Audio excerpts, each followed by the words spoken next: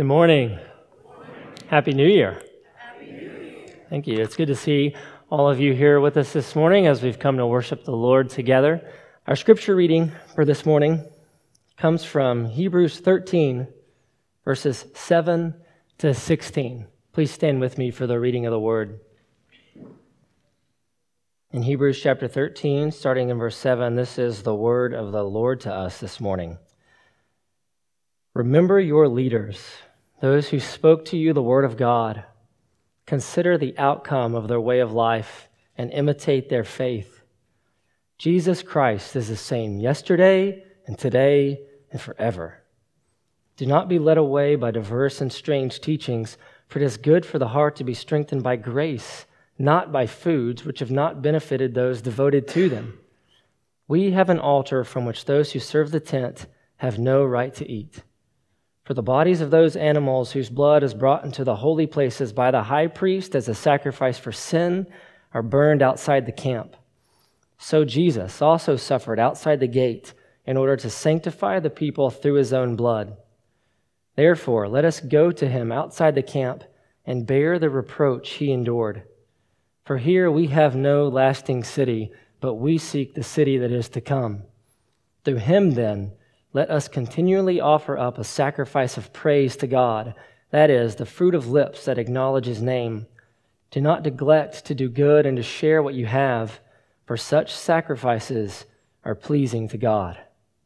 Amen. You may have a seat.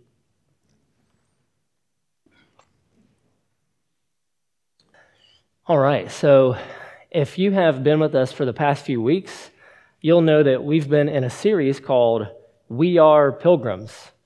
So in this series, Pastor Chris, he's been working his way through the final chapters of Hebrews, and he's been focusing on the fact that we, a pilgrim people, are living in between the two advents, the two comings of Jesus. So just think for a moment about what the book of Hebrews has to say about this. It's so encouraging to read the beautiful explanation that the author there provides us of Jesus's first and second coming. So just a few examples. For us and for our salvation, Jesus, God the Son, the long-awaited Messiah, the deliverer, he took on flesh. Hebrews 2:17 says he was made like his brothers, made like us in every respect. He was fully God, he was fully man. And in every respect, Hebrews 4:15 says, he was tempted as we are, yet he was without sin. He lived a life of perfect obedience to God where we have failed. And while he did nothing to deserve death, remember, he was sinless. He, Hebrews 9:14 says, offered himself without blemish to God, the once for all perfect sacrifice for sins. And with his own blood, he, Hebrews 10:12, offered for all time a single sacrifice for sins. And then, after rising from the dead and accomplishing his mission, he sat down at the right hand of God. That's really good news for this morning, isn't it? But Jesus isn't going to stay there. Jesus is coming again. So Jesus sat down at the right hand of God. But Hebrews 10:13 tells us that he's waiting from that time until his enemies should be made a footstool for his feet. Jesus is coming back, and he's coming back to deal with his enemies, and that's not all. Hebrews 9:28 says that Christ, having been offered once to bear the sins of many, will appear a second time, not to deal with sin, but to save those who are eagerly waiting for him. There's such good news for us in the book of Hebrews. Jesus came and he dealt with sin. He accomplished full forgiveness for everyone who would forsake their sin and trust in him. And he's coming back. He's coming back to fully perfect his people and to judge his enemies. And we are a pilgrim people who live in between these two advents, who live in between the first and second comings of Christ. And what this series has been all about is our need to recognize that and our need to fully embrace, to fully believe, to fully be encouraged by both the first and second comings of Jesus. As Pastor Chris, he said this when he first kicked off the series a few weeks ago. We need biblical bifocals. We need to focus on the first and second comings of Jesus. And you can't get through the book of Hebrews, especially the last few chapters, without getting help to do just that. And so this morning, we're finishing the We Are Pilgrims series by focusing on Hebrews 13, verses 13 to 16. We'll also take a look back starting at verse 7. But these verses, they give us an example of what it looks like to walk the pilgrim pathway, to live in between the Advents. And so as we work through this text, we're going to see our need to respond to it in at least three ways. One, bear the reproach Jesus endured. Two, seek the coming city. And three, offer pleasing sacrifices. So first, bear the reproach Jesus endured. Look with me again at verse 13 of chapter 13. Therefore, let us go to him outside the camp and bear the reproach he endured. So the word therefore here, it tells us that we have some background work to do. So to better understand what's going on, let's take a step back and consider both the audience of the book of Hebrews and the content that's come just before verse 13. There's a lot to unpack here if we're going to really see and grasp all the grace that's for us in verses 13 through 16 and all the ways that we can apply the text. So Hebrews, it was likely written to an audience composed mostly of Jewish Christians, some of whom evidently were at risk of departing from Christ and following false teaching that emphasized obedience to the religious system of the Old Testament or current Jewish practice. This seems to be the case since Hebrews, it often cites from the Old Testament. It stresses the superiority of Jesus to angels, to Moses, to the Mosaic law. It calls readers to look to Jesus, to look to Christ, and to persevere in faith. And it even warns readers about the consequences of disobedience. And this scenario, this dynamic, it can be seen, at least in part, right in the verses that precede our text for this morning, verses 13 to 16. And so there, and here's where we need to go back, I think, to verse 7 of chapter 13. The author there is calling his readers to follow in the footsteps of their leaders who spoke to them the word of God and lived out their faith. Now, while these leaders evidently died in faith, Jesus, whom they confessed, and this is verse 8, is the same yesterday, today, and forever. Jesus never changes. Jesus will never die. Jesus can always be trusted. And that reminder, that exhortation seems to have been necessary for the people who received this letter. Thus, the command that's given in verse 9, do not be led away by diverse and strange teachings, for it's good for the heart to be strengthened by grace, not by foods which have not benefited those devoted to them. So apparently, some of these Christians were being tempted to look away from Jesus for spiritual nourishment and instead to follow false teachings, which in some ways seem to be related to foods and likely connected to some form of current Jewish practice. And the author wants his audience to know that it's grace that strengthens the heart. Foods can't do that. In fact, they haven't benefited those devoted to them. How could they? Jesus and the author of Hebrews has pointed this out already in the book. He fulfilled the demands of the Mosaic law. Through his perfect life, through his sacrificial death, he ushered in a new covenant in which sinners gain salvation. They gain righteousness, they gain peace with God through faith in him, through faith in Jesus, not by following laws and regulations about food and drink. Those things were merely shadows of the good that was to come through Christ. So trusting in food and drink for strength, when they were merely shadows, think about how ludicrous that is. It would be like us taking a trip to New York City and standing before the Statue of Liberty. And instead of admiring the statue, turning our back on it and taking pictures of its shadow. Or think of it another way. It would be like me getting sick.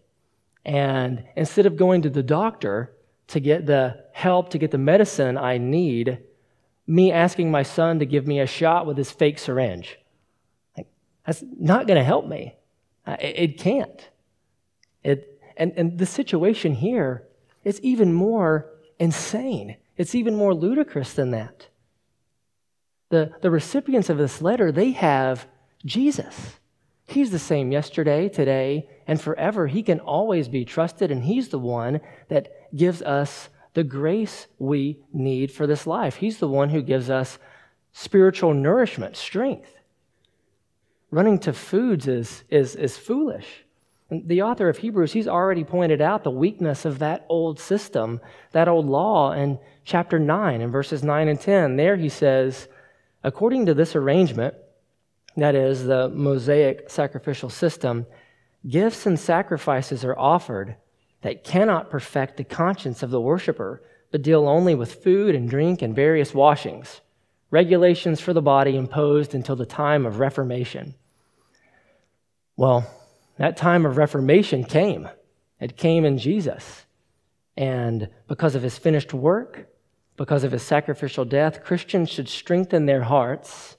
Christians should seek spiritual nourishment by looking to the grace available to them through Christ, who's the same yesterday, today, and forever. And in verses 10 to 12, the writer of Hebrews, he hammers his point home and explains why this is the case. So in those verses, he references the Day of Atonement. So the Day of Atonement was a ritual that took place once per year to atone for the sins of the Israelite people. On that day, a bull and a goat were sacrificed for the sins of the people, including the priests, and their blood was taken by the high priest into the most holy place of the tabernacle and sprinkled on the mercy seat, where the presence of God dwelt. And while the priest could partake or eat of the sin offering, this wasn't allowed on the Day of Atonement. Leviticus 6:30 prevented that. So it wasn't allowed on the Day of Atonement since the animal's blood was brought into the tent of meeting to make atonement in the holy place. So instead of the priest being able to partake of the sin offering, toward the end of the ritual on the Day of Atonement, the bodies of the bull and goat, they were taken outside of the camp and they were burned. So partaking was not allowed. Now, in Hebrews 13, verses 10 to 12, the author, he picks up on this and he makes the point that Christians have an altar, which I think refers to Jesus' sacrificial death, from which those who serve the tent have no right to eat. So just as the bodies of the bull and goat were burned outside of the camp on the Day of Atonement, so Jesus also suffered outside the gate. He was crucified outside the city of Jerusalem in order to sanctify or make holy the people through His own blood.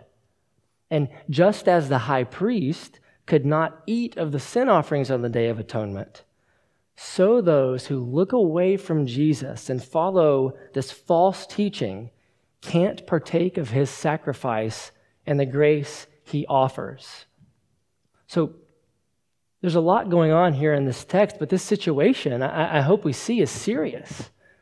So the author of Hebrews is calling his readers to remain faithful unto Christ, to follow the path their leaders trod. Their leaders trusted in Jesus. Their leaders' confession was Christ.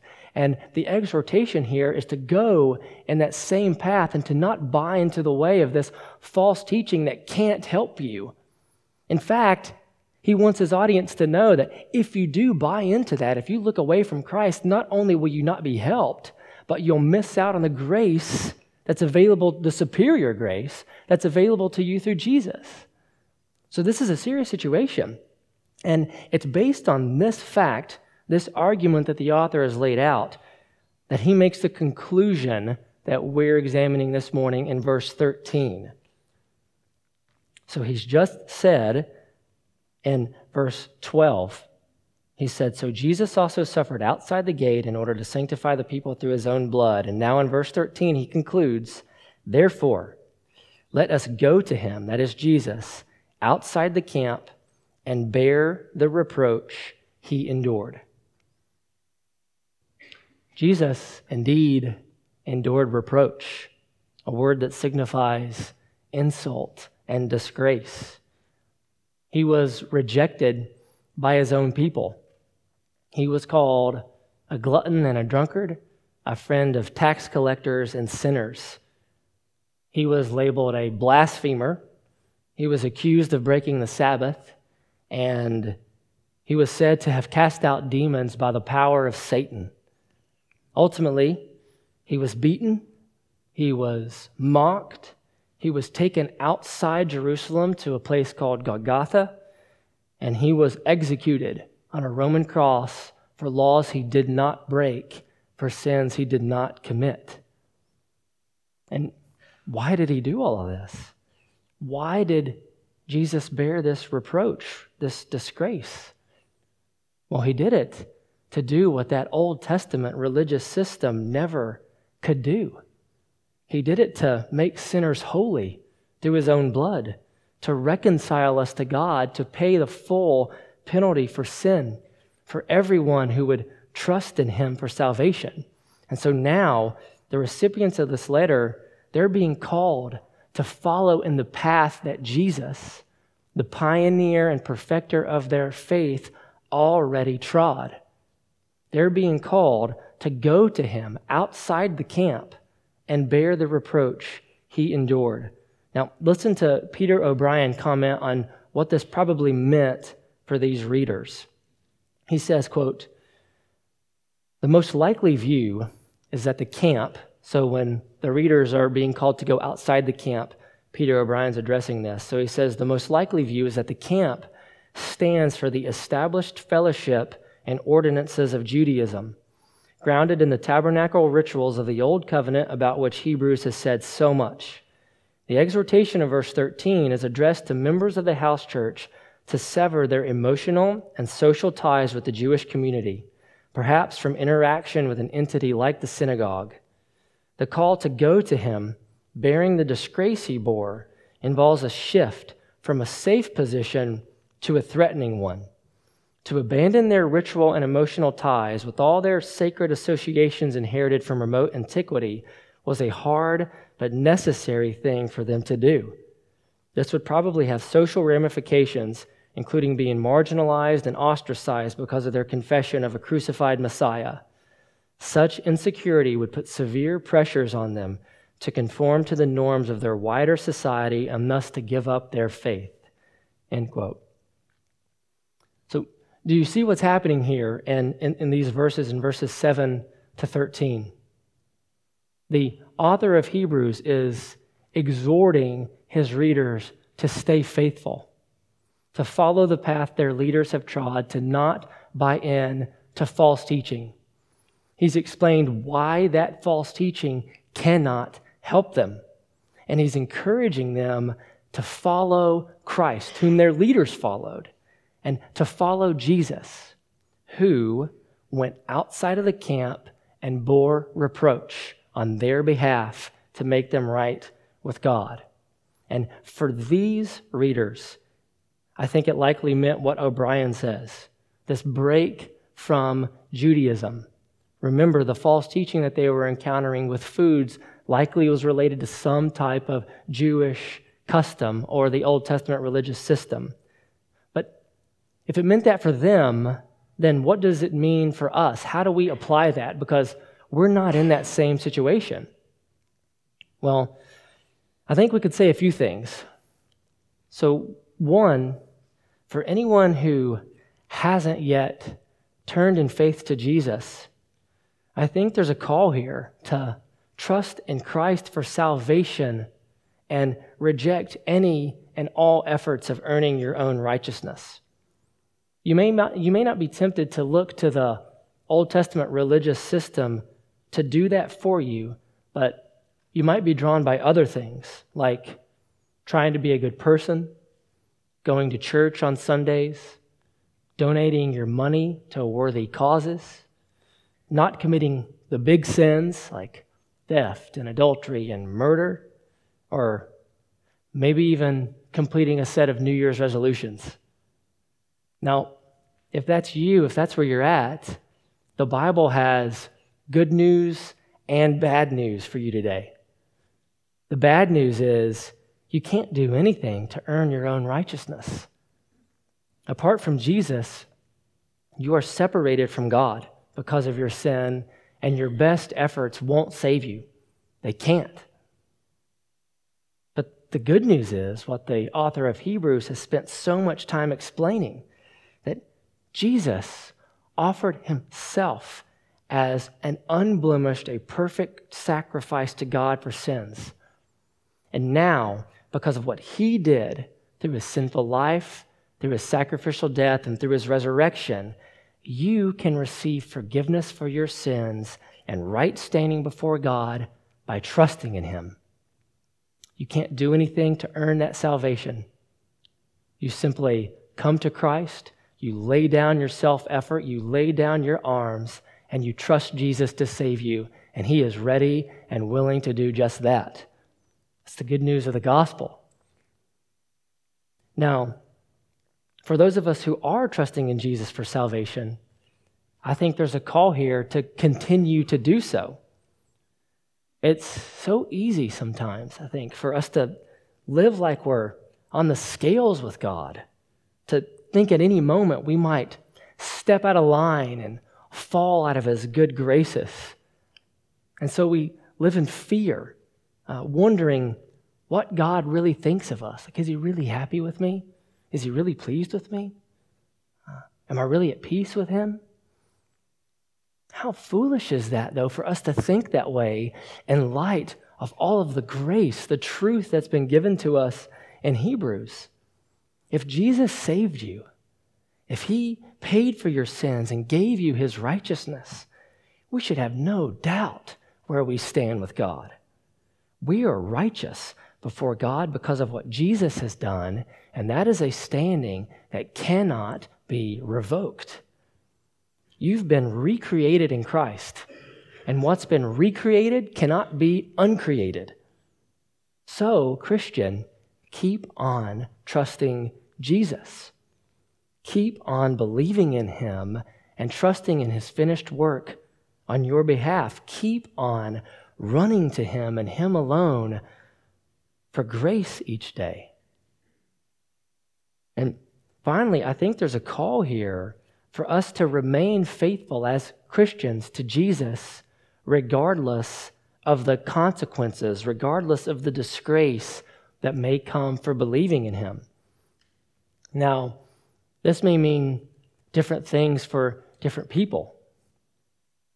If the Lord has called you to serve overseas in a hostile country, it could mean being faithful to that calling and being willing to face prison, persecution of various sorts, death. It could mean for those of us who are called to stay here and spread the gospel, that we need to leave the comforts, not of America, but of our own home, and walk to our neighbor's house and share the gospel, to step out on a limb to tell a neighbor or a family member or a coworker at Christ, and being willing to bear any of the reproach that may come along with such an action. It may mean that the Lord is calling us to minister more faithfully at places like the Mary Campbell Center or Urban Promise or Sunday Breakfast Mission or A Door of Hope. Being willing again to bear whatever reproach that may cost us. And it could mean simply walking faithfully with Jesus in the area he's called you to, in your workplace, in your home, in your school. And it could mean affirming and being willing and faithful to affirm what the Bible says, even when it's not convenient or popular to do so. So, if you do something like that, if you're willing to share the gospel, and if we're willing to affirm what the Bible affirms, to reject what the Bible rejects, and to do so with a clear, consistent, and gracious voice, reproach may come. You might be thought of as that out-of-touch person who still holds to a doctrine like the virgin birth of Christ. You might be thought of that backwards individual who's on the wrong side of history for believing what the Bible says about popular issues in our culture, like marriage and sexuality and the sanctity of life. Reproach is a real possibility for us, even here in America. And I think Hebrews 13:13 is calling us to faithfully follow Christ and to be willing to bear that, just as Jesus bore it for us. And so, as we do this, it's important that we stay faithful. It's important that we continue to lovingly point people toward Jesus. It's important that we continue to affirm what Scripture affirms and to reject what it rejects. And as we do that, as we follow in Jesus' footsteps and bear the reproach he endured, we not only should look back at him who bore reproach on our behalf, but we should also look forward to the reward that's to come for those who endure. And this is our second point in verse 14. Seek the coming city. So let's read these verses together, verses 13 and 14. Therefore, let us go to him outside the camp and bear the reproach he endured. For here we have no lasting city, but we seek the city that is to come.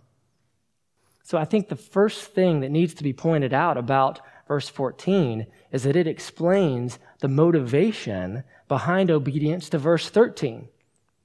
So in other words, why should readers go to Jesus outside the camp and bear the reproach he endured? What enables them to do that?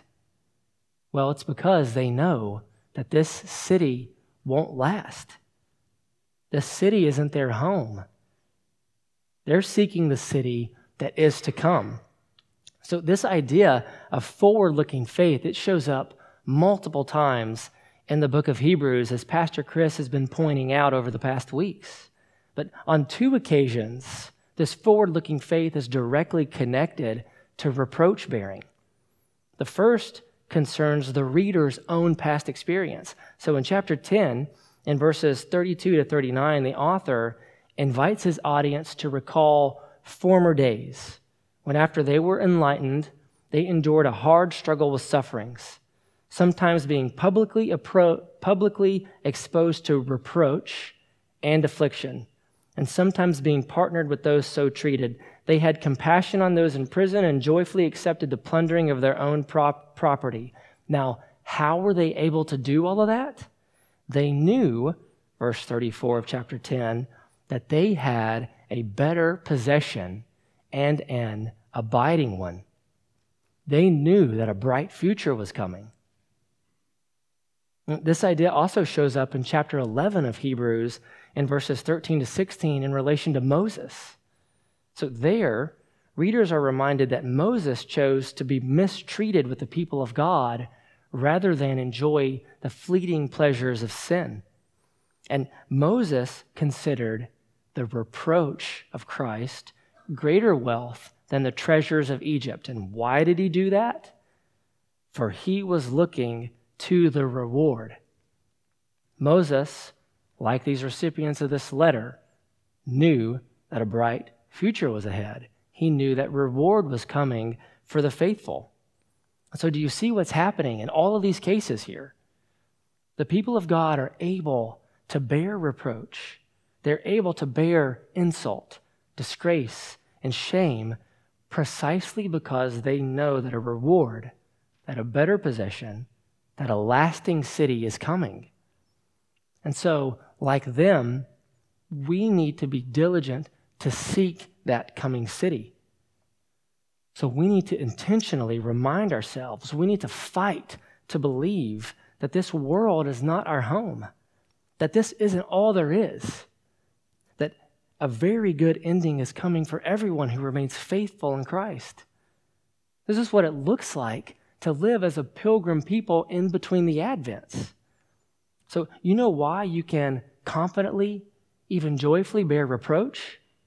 It's because Jesus already came and he bore reproach for you. And it's because a day is coming when Jesus is coming back again and you will dwell with him along with all his people in a city where reproach, where insult and disgrace are no more. This is backward and forward looking faith. This is living in between the Advents. And like the passages that Pastor Chris has been working through these past few weeks, Hebrews 13 to 16 is calling us to this same reality. Jesus has come and dealt with sin. He bore reproach on our behalf. A future city, a better possession is coming where reproach will be no more. And right now, we're right in between those realities. And so we need to look back at what Jesus has done. We need to look forward at what he's going to do. And we need to be diligent, to be faithful, to fight for faith, to follow the path Jesus trod for us and be willing to bear the reproach he endured. Now, can you see the difference this kind of thinking makes in your walk with Christ? So what enables you to remain faithful when the heat gets turned up and you're pressured by friends, by family members to back down from biblical truth, whether that be related to doctrines like the exclusivity of Christ or a controversial issue like sexuality? Or what about when you miss out on a promotion at work because you refuse to sin in order to get a leg up? Or what about when your friends at school think you're lame because your faith in Christ won't allow you to participate in what you know is wrong? Or what about when you have a friend or a family member or a neighbor who stops talking to you or who avoids you because they know that you're a Christian and that you want to tell them about Jesus? Isn't it so comforting in the face of those hardships to know that, one, you're not being asked to endure anything that Jesus didn't already endure for you, plus some, and two, that this world isn't your home. That's what enables us to bear this kind of reproach. Now, consider for a minute Derek Parks. Now, I know most of you don't know who that is, but Derek is a pastor who's planning a church called Epiphany Church Wilmington right here in our city. Derek was serving at Epiphany Church in Camden, New Jersey, but he began to discern a calling to plant a church in Wilmington after he read that Newsweek article I'm sure so many of us are familiar with that was called Murder Town, USA. Now, who in their right mind reads an article with that title and wants to press into that environment? I mean, that seems crazy. And in Derek's case, it's not just him who's coming here. He's coming with his wife and kids. Like, who does that? What enables you to make a move like that? Well, I'll let Derek share more with you about his story. And in fact, he's coming here next Sunday. He'll be preaching and sharing with us about his work in our city. But for now, I'll say that I know Derek wants to see the Lord do something amazing in Wilmington. He wants our city, by the power of the Spirit, and I've heard him say this, and it's so encouraging, I think. He wants our city to move from Murdertown, USA to Mercytown, USA.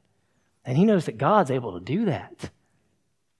And while I don't know if Hebrews 13 to 16 has played a role in him discerning his calling to Wilmington, I think that it's safe to say that he can make a move here, one that does not come without risk of reproach, because he knows what Jesus has done for him. He knows that this world isn't all there is, and he wants to share that gospel hope with others. Now, God may not be calling us to the same work he's calling Derek to, but let me encourage you to think and pray about this week. What is he calling you to do? Maybe it is to leave the comfort of your job and take the gospel to an unreached people group where you might get killed for it. Maybe it is to step out in faith and share the gospel with that family member or with that neighbor you think might be hostile to you. Maybe it's simply to go to work or go to school this week and faithfully live out your calling as a Christian, to do a good job at your job, being willing and ready all the time to share a reason for the hope that's in you and to face reproach for the name of Christ if that's what comes. So for all of us, Hebrews has so much to say about our need to follow the path that Jesus, the pioneer, the perfecter of our faith, has already trod. And this text this morning continues to do so, continues to paint this path for us in verses 15 to 16. And so that brings us to our final point. Offer pleasing sacrifices. So look with me at verse 15. Through him, that's Jesus. So through Jesus then, let us continually offer up a sacrifice of praise to God, that is, the fruit of lips that acknowledge his name. Do not neglect to do good and to share what you have, for such sacrifices are pleasing to God. So in these verses, the author of Hebrews encourages his readers to, through Jesus, continually offer up pleasing sacrifices to God. Now, in light of everything that we've just read and worked through, and especially if you're familiar with the book of Hebrews and the argument that the authors presented there of what Jesus has done, I think this encouragement to offer sacrifices is really striking. So the author of Hebrews has just spent so much time explaining why animal sacrifices are no longer necessary. Remember, Jesus fulfilled the demands of the Mosaic Law. He did what animal sacrifices were never able to do. He, the unblemished, the perfect, the once-for-all sacrifice, bore our sins, died a shameful death on the cross to atone for our sins. And he did what he set out to accomplish to do. He made full atonement so that those sacrifices are no longer necessary. So what in the world is the author of Hebrews doing in verses 15 to 16 when he says to not just offer sacrifices, but through Christ to continually offer up sacrifices? Seems striking. Well, I think the difference here is in the intent. It's in the motive of the sacrifice. So these sacrifices are unlike all of those animal sacrifices that were offered before. They're not being offered to God in order to atone for our sin. Jesus has already done that. Instead, they're being offered in response to what Jesus has done. They're being offered because we know that they are pleasing to our Father. The motive there, the intent, the reason is different. And so our author has three types of sacrifices in view here.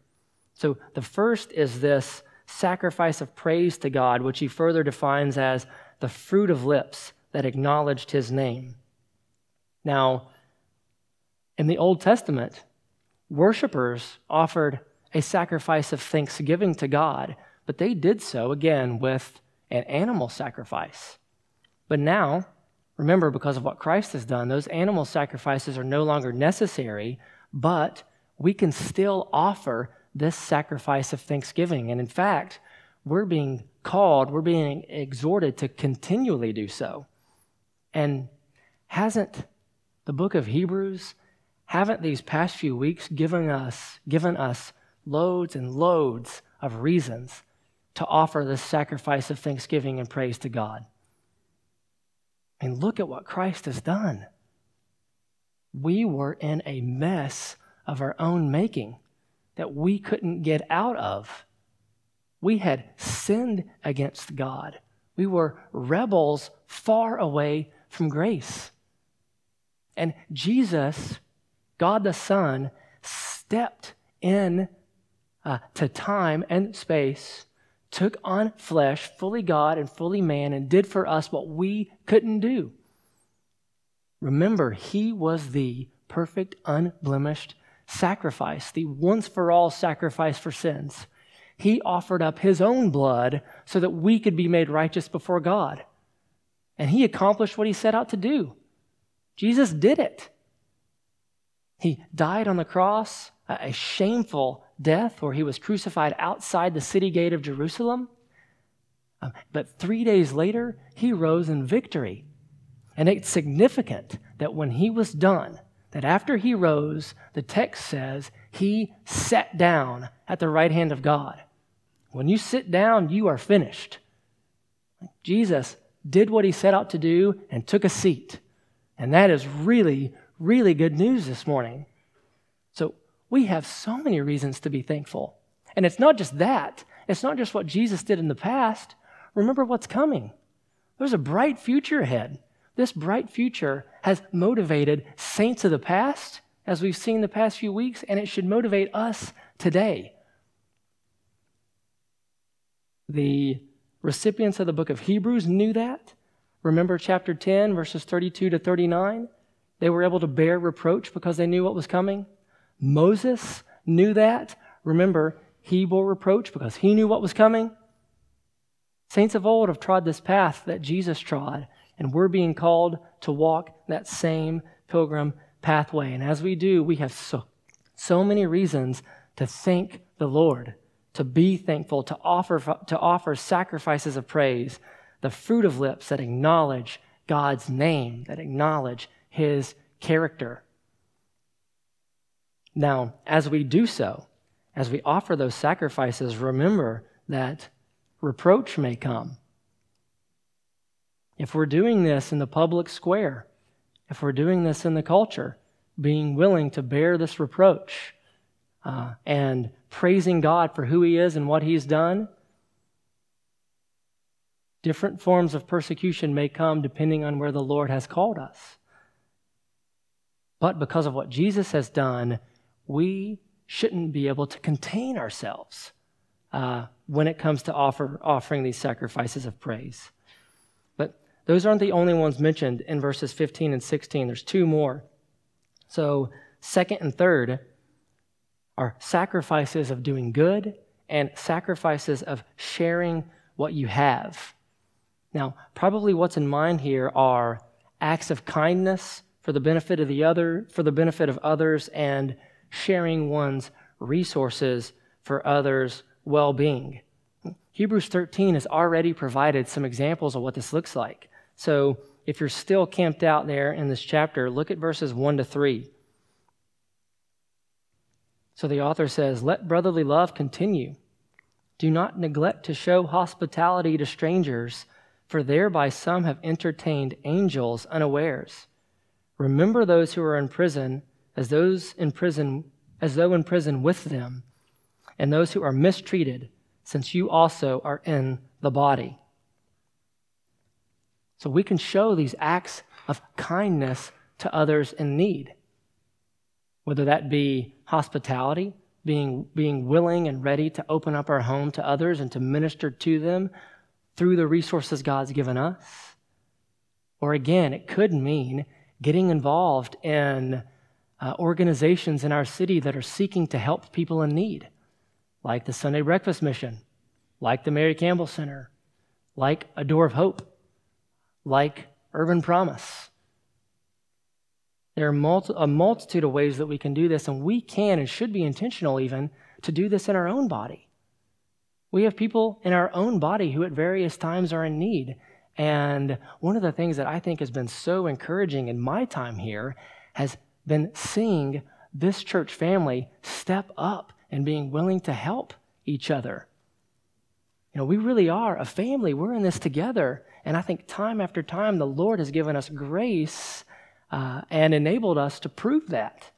And so we need to continue in that good work, to continue in these acts of kindness, to continue in sharing the resources that the Lord has given us. And remember, what enables you to live like this?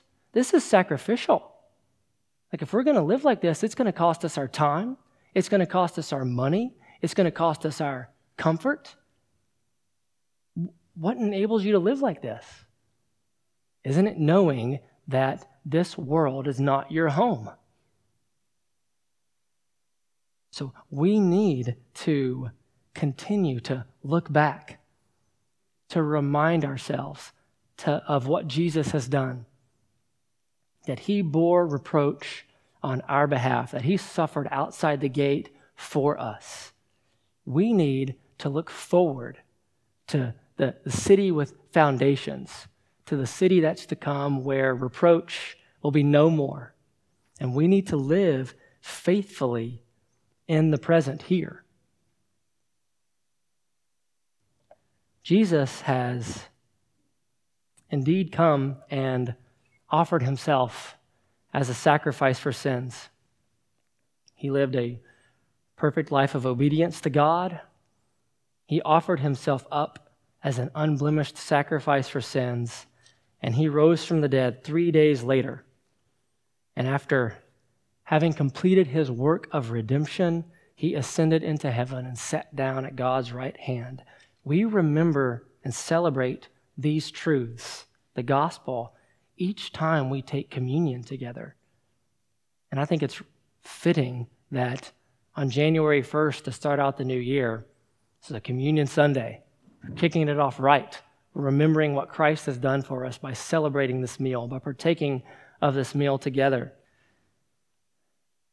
Lord, we are so thankful for what Jesus has done for us, that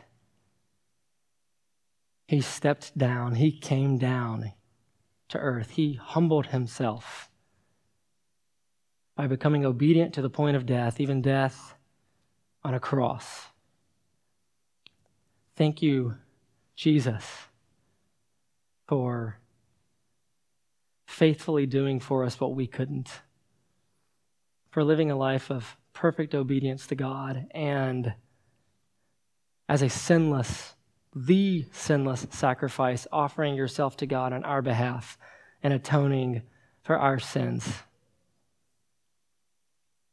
Father, thank you for the resurrection, that Jesus did not stay in the grave, but that he rose victorious, that he later ascended to your right hand, and that he sat down having finished his work.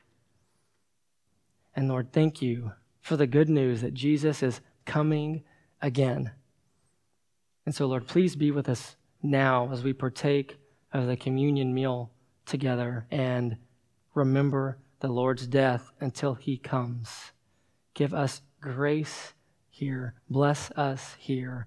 And Lord, as we go out from this place today, please keep us faithful. Help us to be faithful imitators of Christ, faithful reproach bearers, faithful sacrifice offerers. God, please do this in us by the power of your Spirit for the glory of your name. And we pray this in Jesus' name. Amen.